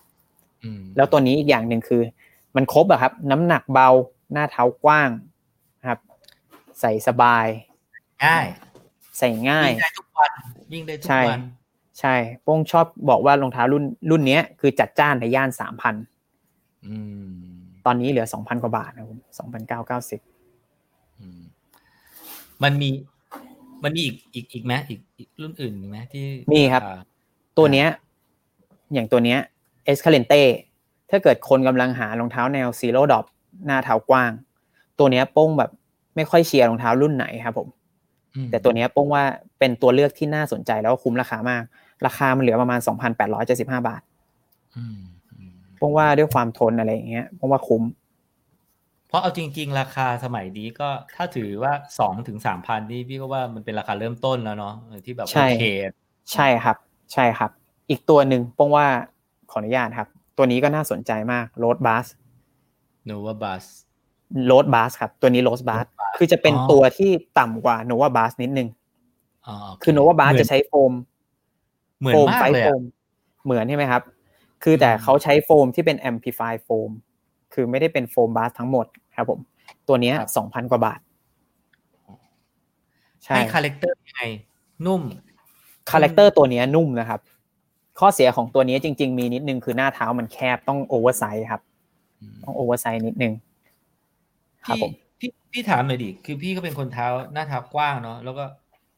รองเท้าหน้าเท้าแคบหน้าเท้าแบบปกติเยอะมากที่สวยแล้วก็ดีนะถ้าเราอยากจะแบบอดทนกับมันอ่ะเราควรจะเผื่อไซส์ยังไงเนี่ยครับอย่างที่บอกเราวัดขนาดเท้าจริงครับผม2 ไซส์บวก1ถึง 1.5 ใช่ไหมครับคนหน้าเท้ากว้างเนี่ยอยากใส่รองเท้าทรงหน้าเท้าปกติบวกไปเลยครับ 1.5 ถึง 2 cm มันจะเหลือข้างหน้าจะเหลือข้างหน้าเท่าไหร่ช่างมันถูกไหมขอให้เป็น1.5 ถึง 2 cm ใช่แต่หลายคนใส่แล้วมันโอเค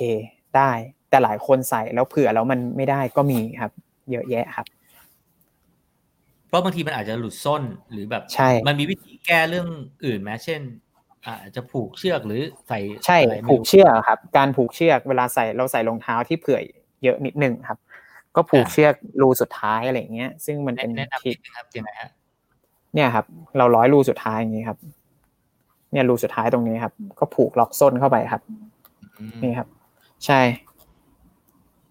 ที่เขาให้มาแต่ว่าส่วนใหญ่ก็ไม่ใช่ส่วนใหญ่ไม่ได้ผูกกันครับผมหลายคนแฮปปี้ครับที่จะผูกแบบนี้ครับเผื่อไซส์แล้วผูกแบบนี้มันก็นี่ครับเนี่ยมันผูกแล้วมันก็จะเป็นลักษณะนี้ครับคือมันก็จะกระชับตรงนี้พอดีมันก็จะไม่เดินหน้าถอยหลังอะไรเงี้ยไม่สลิปในรองเท้ามันทำให้ฮิลคัพมันพอดีเป๊ะใช่ไหมใช่ครับใช่ส่วนข้างหน้าจะเหลืออะไรก็มันมีตัวนี้ล็อกช่วยละใช่ครับใช่ครับใช่ครับโอเคนั่นก็คือรองเท้าราคาประหยัดเนาะประหยัดใช่ครับใช่ครับโอ้ยอีกรุ่นนึงที่โป้งว่าน่าสนใจแต่ที่ร้านไม่มีเหมือนกันครับโป้งว่าแพนพีเดเตอร์ยังเป็นตัวที่น่าสนใจครับใช่แพนพีเดเตอร์ใช่ครับเป็นตัวที่น่าสนใจมากๆครับถ้าเกิดพี่ๆมีโอกาสได้ลองสวมก็ผมว่าห้างชั้นนำมีหมดนะครับมันคือเขาเป็นแบรนด์ไทยถูกไหมใช่ครับเนมอาจจะไม่ได้ใหญ่ใช่ครับสไตล์อาจจะไม่ใช่เหมือนร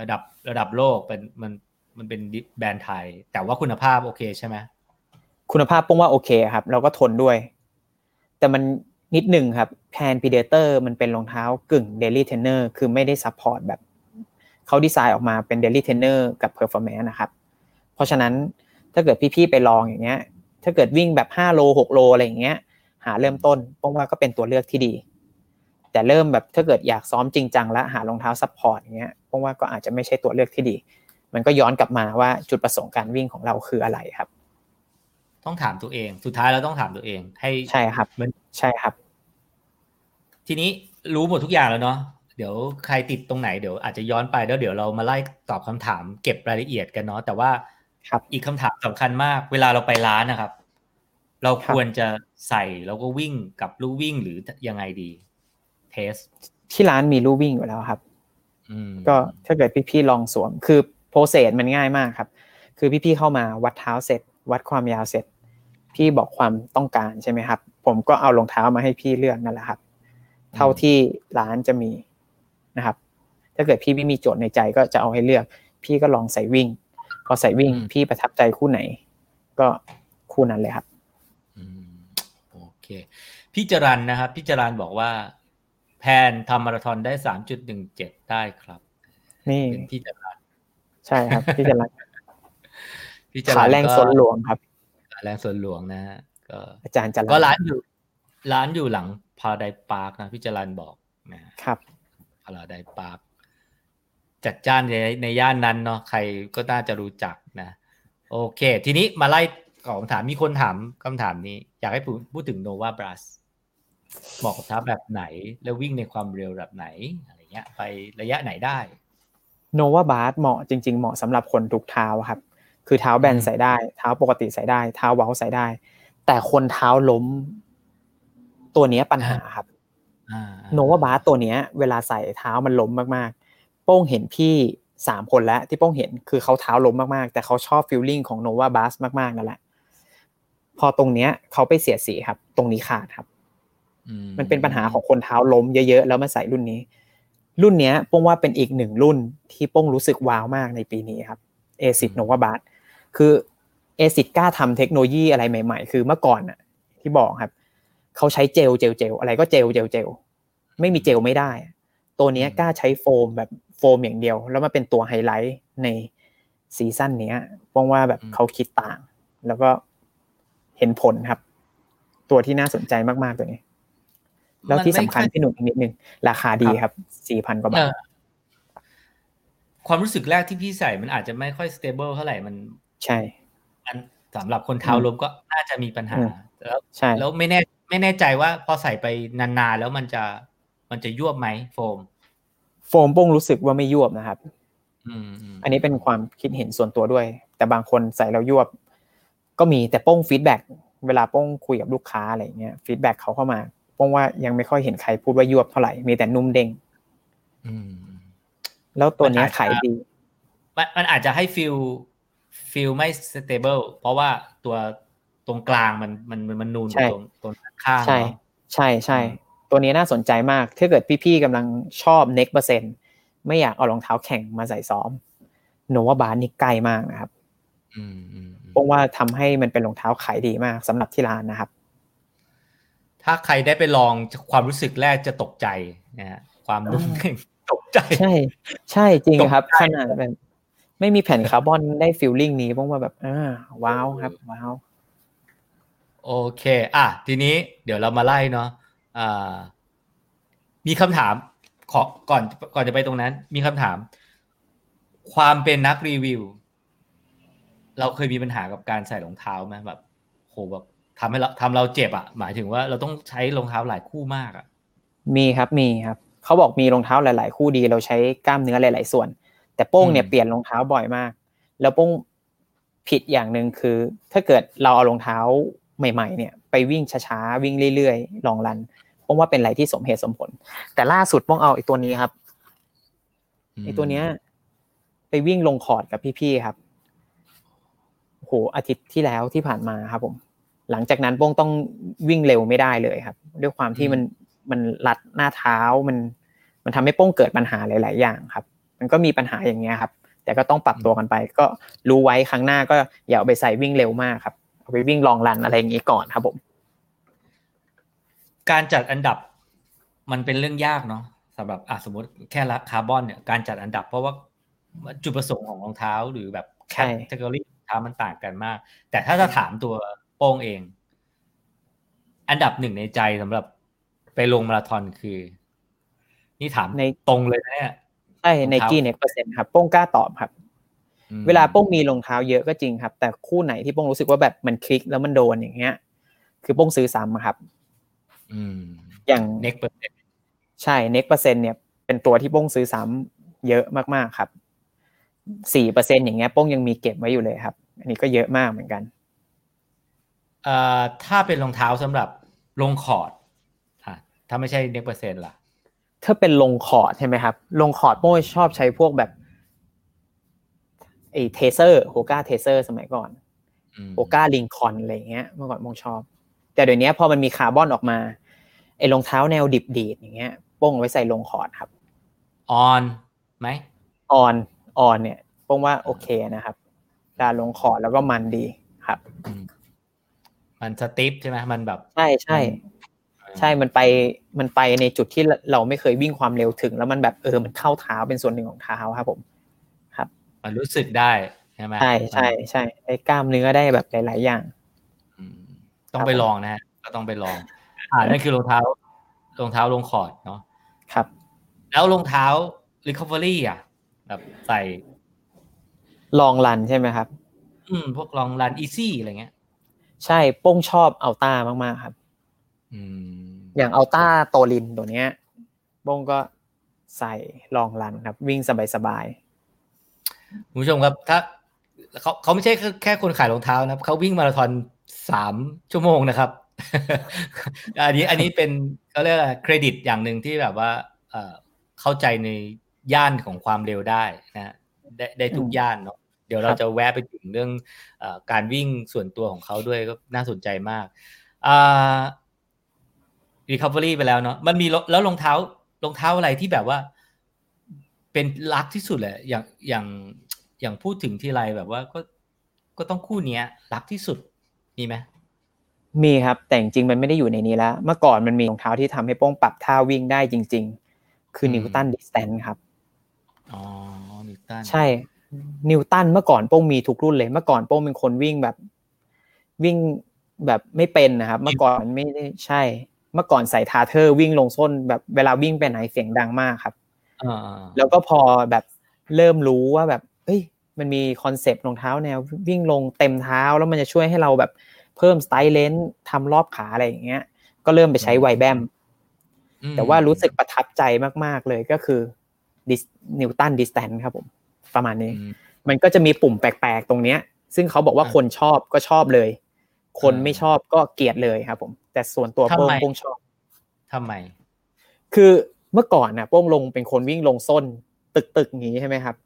พอเวลามาเปลี่ยนท่าวิ่งมันลงตรงเนี้ยแล้วลงกลางเท้าแล้วมันดีดเวลาโป้งมันใช่มันไปพอดีมันบังคับให้เราวิ่งลงส้นไม่ค่อยได้ไอ้นิวตันเนี่ยถ้าวิ่งโป้งเลยเปลี่ยนไปแบบหลังจากนั้นเป็นต้นมาถ้าวิ่งก็เปลี่ยนแล้วมันเพอร์ฟอร์แมนซ์มันดีขึ้นก็เลยชอบมากครับก่อนที่จะมี 4% ครับมีคนพูดถึง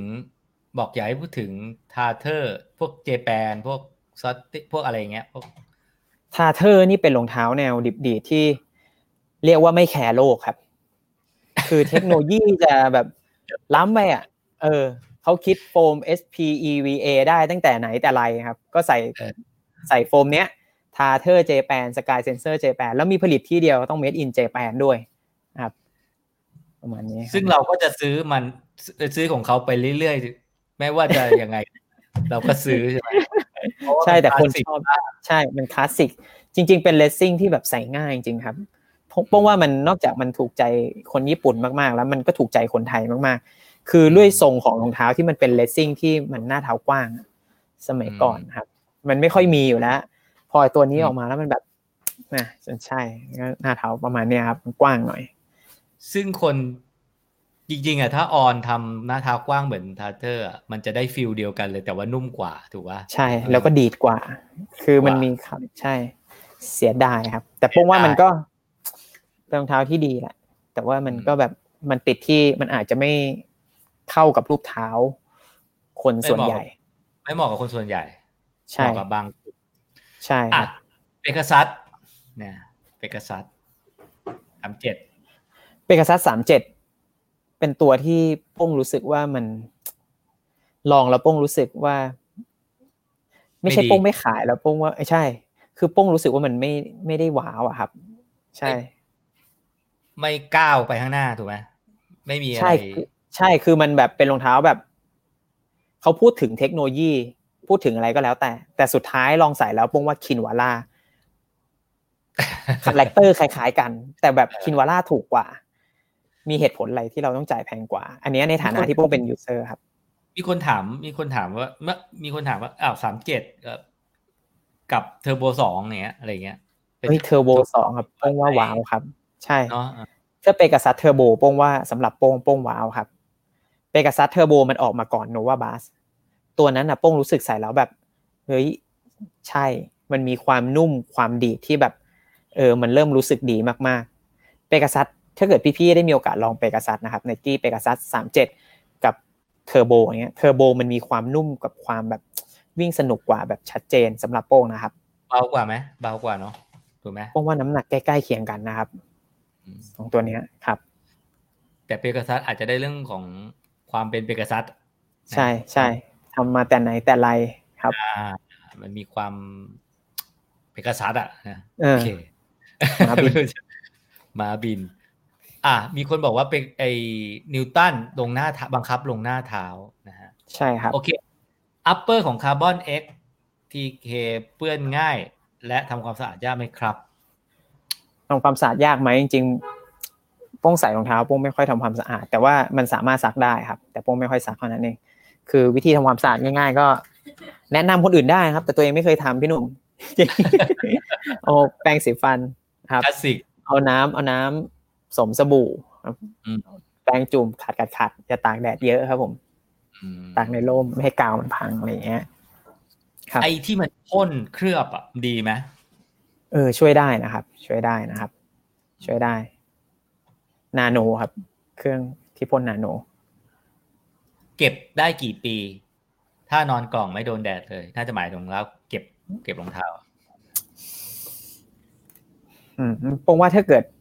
สภาพอากาศมีผลถ้ามันยิ่งชื้นมันยิ่งร้อนอย่างเงี้ยผมว่ามันก็น้อยแต่ผมว่าถ้าเกิดเก็บแล้วไม่ได้ใส่เลยผมมีคู่นึงเก็บ4 ปีละแต่ว่าอยู่ในห้องแอร์ก็อยู่ได้ปกติครับยุคนี้จำเป็นต้องมีคาร์บอนติดไว้ไหมครับถ้าพูดถึงขนาดนี้แล้วนะครับผมว่าลองสักคู่ครับแล้วถามว่าในรุ่นนี้ตัวไหนน่าลองสุดใน10รุ่นที่ป้งลองนะครับป้งว่าถ้าเกิดเป็น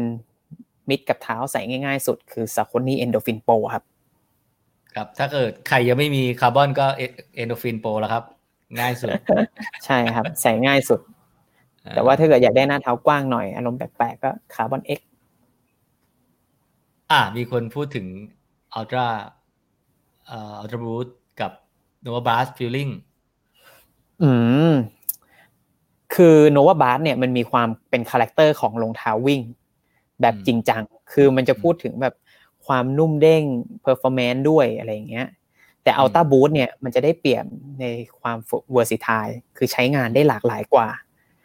เหตุผลเพราะว่า Nova Blast เนี่ยหัวมันเชิดอย่างเงี้ยครับบางคนก็ไม่ถนัดก็มีนะครับแต่ Ultra Boost มันแบบเรียบกว่ามันใส่ง่ายกว่าคือต้องปรับความรู้สึกนิดนึงกับNova Blast ใช่โทนอะไรนิดหน่อยใช่ครับแล้วมันเหมาะกับการมันนุ่มไปไหมสำหรับมาราธอนป้งว่าไม่นุ่มครับป้งว่ากำลังดีเลยป้งมีเครื่องนึงดูโลมิเตอร์ชอเอดูโลมิเตอร์ครับวัดความนุ่มของโฟมโนวาบาสเนี่ยใกล้ๆเคียงกับเน็กเปอร์เซ็นต์ครับโฟมของเขาคำถามสำคัญจักรวาลรองเท้าไหลใส่กิ้งเท้ามีตัวไหนแนะนำครับมีข้อดีข้อเสียอย่างไรนอกจาก Carbon X Beta Racer เขาเอาไว้ใช้ซ้อมลองรัน 20K เพจ 5-6 หรือ Daily ถ้าพูดถึงรองเท้าสายไหลสายกิ้งก็ต้องเทมาทางโฮก้าครับเพราะว่าโฮก้ามีคาแรคเตอร์นี้ทุกตัวจะน้อยจะเยอะแล้วแต่ถ้าเทียบกันระหว่าง Carbon X กับ Metal Racer ถ้าพี่บอกว่าพี่จะเอาไปวิ่งไกลครับเพจ 5 เพจ 6 ใส่ Daily เพราะว่า Carbon X ตอบโจทย์กว่าเพราะ1มันซัพพอร์ตมากกว่าครับถึงแม้ว่ามันจะน้ำหนักมากกว่าครับผมมีคาร์บอน X SPE อยู่แล้วควรจัด Endorphin Pro ไหมครับ อย่างที่บอกเนี่ยมันเริ่มเห็นภาพชัดครับบอกว่ารองเท้าคาร์บอนแบ่งออกเป็น3ประเภทแล้วตอนนี้พี่ก็จะได้ความไม่นุ่มไม่แข็งความไหลอยู่แล้วแต่ถ้าพี่อยากได้ฟีลลิ่งที่แบบนุ่มเด้งสักคู่นึง Endorphin Pro บอกว่าก็เป็นตัวเลือกที่ดีแล้วมันจะมีขายอีกไหมครับ Endorphin Pro มีขายแน่นอนครับเดือนหน้าครับเป็นสีใหม่ครับแต่ว่าเมื่อไหร่เนี่ยผมว่าอันนี้ต้องขออนุญาตให้แบรนด์แจ้งดีกว่าครับมีคนถามหาเยอะ Endorphin Pro เพราะว่าใช่ๆมีพี่ๆถามทุกวันครับ หนูว่าบราสก็หมดบางไม่แน่ใจมาอย่างใช่โนวาบาสใช่โนวาบาสของผู้หญิงยังมีของผู้ชายเข้ามาแล้วบางไซส์ครับบางไซส์ซูมไฟล์3เป็นไงบ้างครับซูมไฟล์3ไอตัวโนวาบาสเนี่ยจริงๆใกล้เคียงกับซูมไฟล์3แล้วฉายาของโนวาบาสคือซูมไฟล์คิลเลอร์ครับเขาบอกอย่างนั้นเลยครับหลายๆคนบอกอย่างนั้นเลยเพราะฉะนั้นถ้าเกิดพี่ชอบซูมไฟล์3ซูมไฟล์3ได้เปรียบโนวาบาสถ้าเทียบกันมันจะมีความแน่นกว่าครับโนวาบาสมันจะมีความแบบนุ่มเด้งใช่ไหมครับซูมไฟล์มันจะได้ความแบบแข็งกว่านิดนึงแล้วก็เด้งนิดนึงเหมือนกันและหนักกว่านิดนึงด้วยหนักซูมไฟล์เทียบกับโนวาบาสเหรอครับไม่นะครับน้ำหนักพอๆกันเลยประมาณ250 260ไม่หนักกว่าครับพอๆกันแล้วมีคนถามเนาะเขาวิ่งเพจเดี๋ยวนะในเพจนี่แหละเขาบอกว่าเขาวิ่งอยากวิ่งเร็วขึ้นเขาใช้ซูมไฟล์3ควรจะเปลี่ยนเป็นอะไร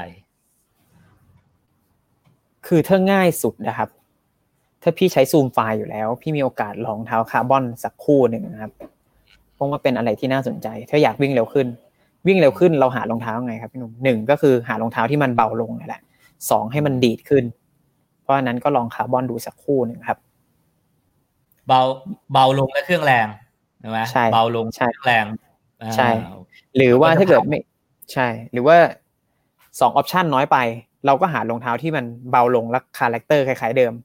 โฮก้าลิงคอนก็น่าสนใจครับครับเจเรบอกโป้งขาแรงนะครับเจเรโอ้ยพี่เลนี่เรียกโป้งขาแรงถ้าโป้งขาแรงพี่เลนี่จะเป็นขาแรงมากๆครับงองูล้านตัวโป้งไปซ้อมกับพี่เลครับวิ่งตามไม่ทันเจเรวิ่งอีซี่อยู่30กว่า37 38มั้ง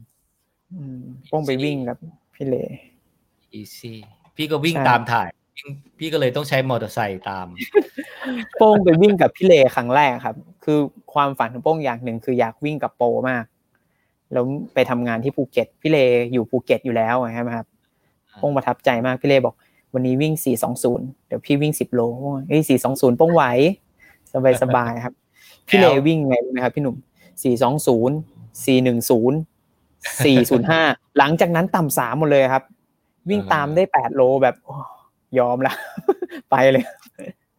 ก็ต้องให้เขาพาไปร้านหลังจากเลิกซ้อมนะมันก็จะมีร้านประจำ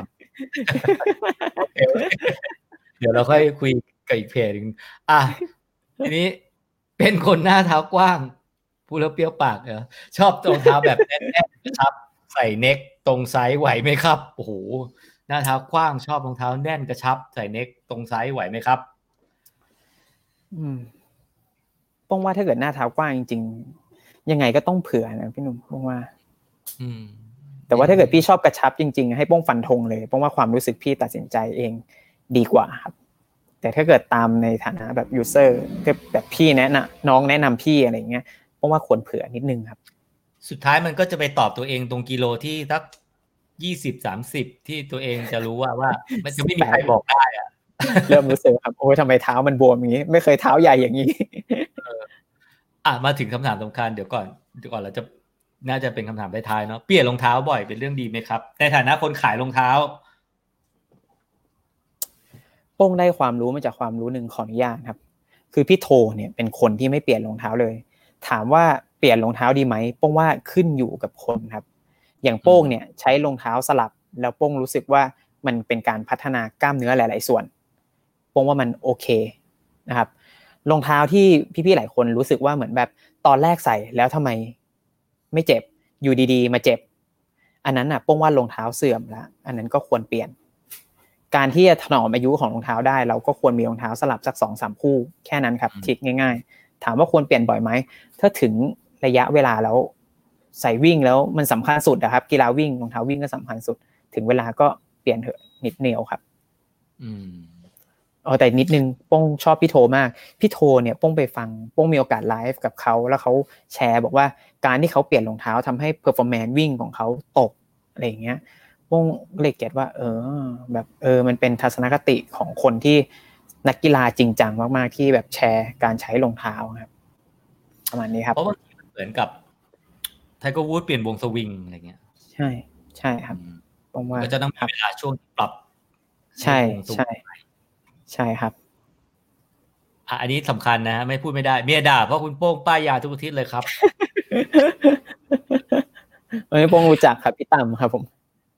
พี่ตั้มป้ายตัวเองคนเดียวไม่พอครับชอบชวนเพื่อน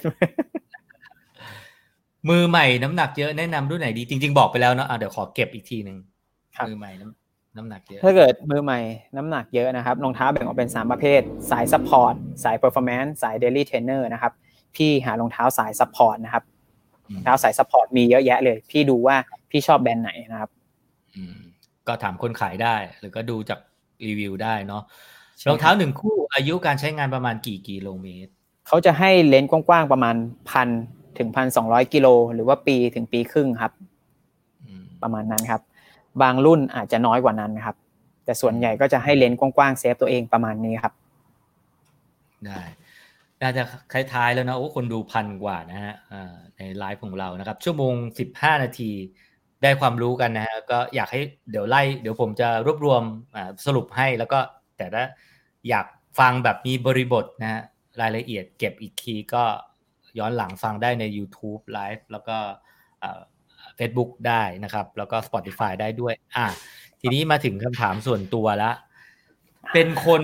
ที่จะได้ไปบอสตันแต่ว่าไม่ได้ไปบอสตันเนี่ยมันเป็นความรู้สึกยังไง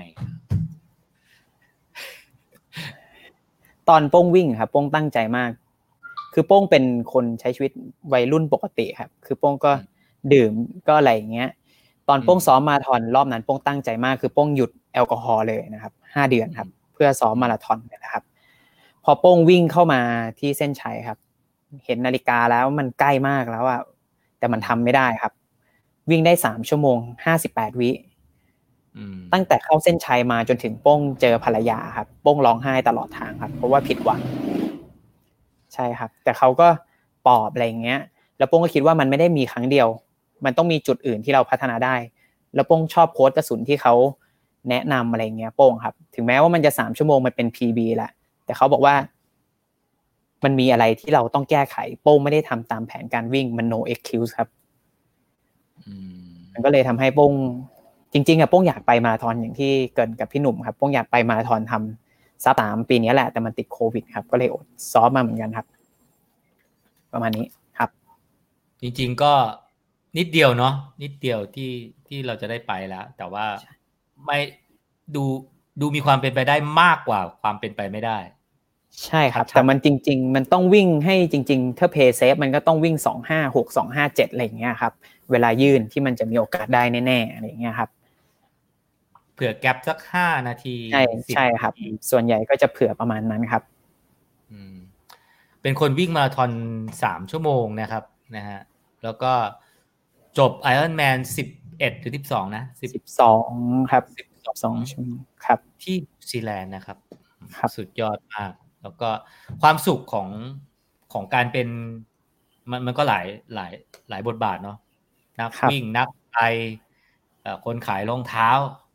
ใช่ครับความสุขอยู่ตรงไหนโอ้โป้งไม่รู้จะพูดไงแต่โป้งรู้สึกว่าเวลาโป้งตื่นมาแล้วโป้งรู้สึกเหมือนแบบวันหยุดทุกวันนะครับพี่ทุกบางคนซ้อมลองรันต้องรอวันหยุดใช่ไหมครับ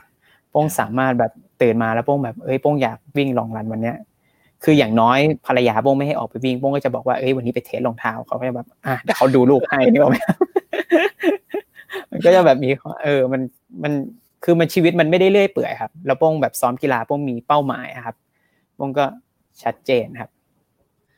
คำถามสุดท้ายไม่ถามไม่ได้ครับมีรองเท้ากี่คู่ครับที่ใช้อยู่โป้งเพิ่งคุยกับแฟนเมื่อวานครับโป้งว่าน่าจะ70-80 คู่ครับพี่หนุ่มคือที่บ้านโป้งเก็บไม่ได้แล้วต้องมาเก็บที่ร้านครับเยอะมากพี่หนุ่มก็น่าจะมีคู่นี้แล้วใช่ไหมครับบางคู่ยังไม่ได้ใส่เลยอ่ะ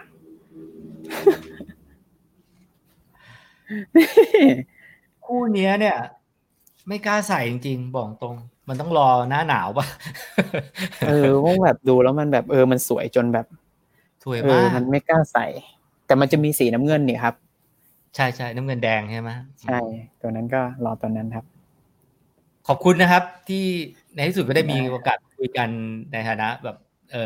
คอเดียวกันเนาะทั้งคอกีฬาเดี๋ยวถ้าเราไปภูเก็ตเดี๋ยวเรานัดกันเนาะได้ครับจะเลเนาะเผื่อจะได้ไปแน่นอนครับวันเดย์พี่จะเลครับในร้านที่ชอบโอเคได้ครับโอเคขอให้พี่ยืนอยู่ที่จุดสตาร์ทที่บอสตันในเร็ววันนะครับโอ้ขอบคุณมากครับขอบคุณมากแล้วก็ขอให้ได้ไปโคนานะน่าจะเป็นความหวังอีกใช่ครับใช่ครับอยากไปแต่ดูแล้วแบบโอ้โหมันเกินเอื้อมไปหน่อยแต่ว่าบอสตันเนี่ยมันใกล้ละทำอะไรคิดพงว่าเอาที่มันพอเป็นไปได้ก่อนครับโคนาให้ดูแบบยากมากโอเคขอบคุณมากสำหรับการคุยกันในวันนี้ขอบคุณจริงครับสวัสดีครับขอบคุณพี่หนุ่มที่ให้โอกาสครับขอบคุณมากครับขอบคุณพี่ๆด้วยครับที่รับชมขอบคุณครับสวัสดีครับครับผม Run to Paradise นะครับนะฮะ Run to Paradise ตรงสวนหลวงลองเสิร์ชดูก็ได้นะฮะโปโป้งชอบดื่มอะไรครับ ชอบเวลาไลฟ์สดอธิบายดีมากๆนะฮะมิซูโน่สวยจริงใส่แล้วแบบโอ้โหมันโฟกัสโอ้โหนะฮะได้ความรู้เรื่องรองเท้าเนาะก็ลองย้อนฟังทีเดี๋ยวอีกทีผมจะสรุปมาให้นะฮะก็ขอบคุณมากเป็นคนที่อธิบายได้ชัดเจนแล้วก็เป็นคนที่ใช้รองเท้าจริงๆนะฮะวิ่งมาราธอน3 ชั่วโมงนะฮะก็เข้าใจในทุกย่านความเร็วนะครับ Run to Paradise หลัง Paradise Park นะฮะขอตอบให้นะครับก็ลองเข้าไปดูได้นะฮะเป็นร้านที่เจ้าของวิ่งมาราธอนนะก็น่าจะเก็ตนะฮะเขามี2ร้านนะฮะอีกร้านหนึ่งอยู่ที่ภูเก็ตนะฮะอย่าไปผิดนะฮะ ใครไปภูเก็ตก็ไปแวะที่รันทูบารายที่ภูเก็ตก็ได้นะฮะน้องๆบริการดีเนาะคู่เมื่อกี้อะไรครับอะไรนะดูโออะไร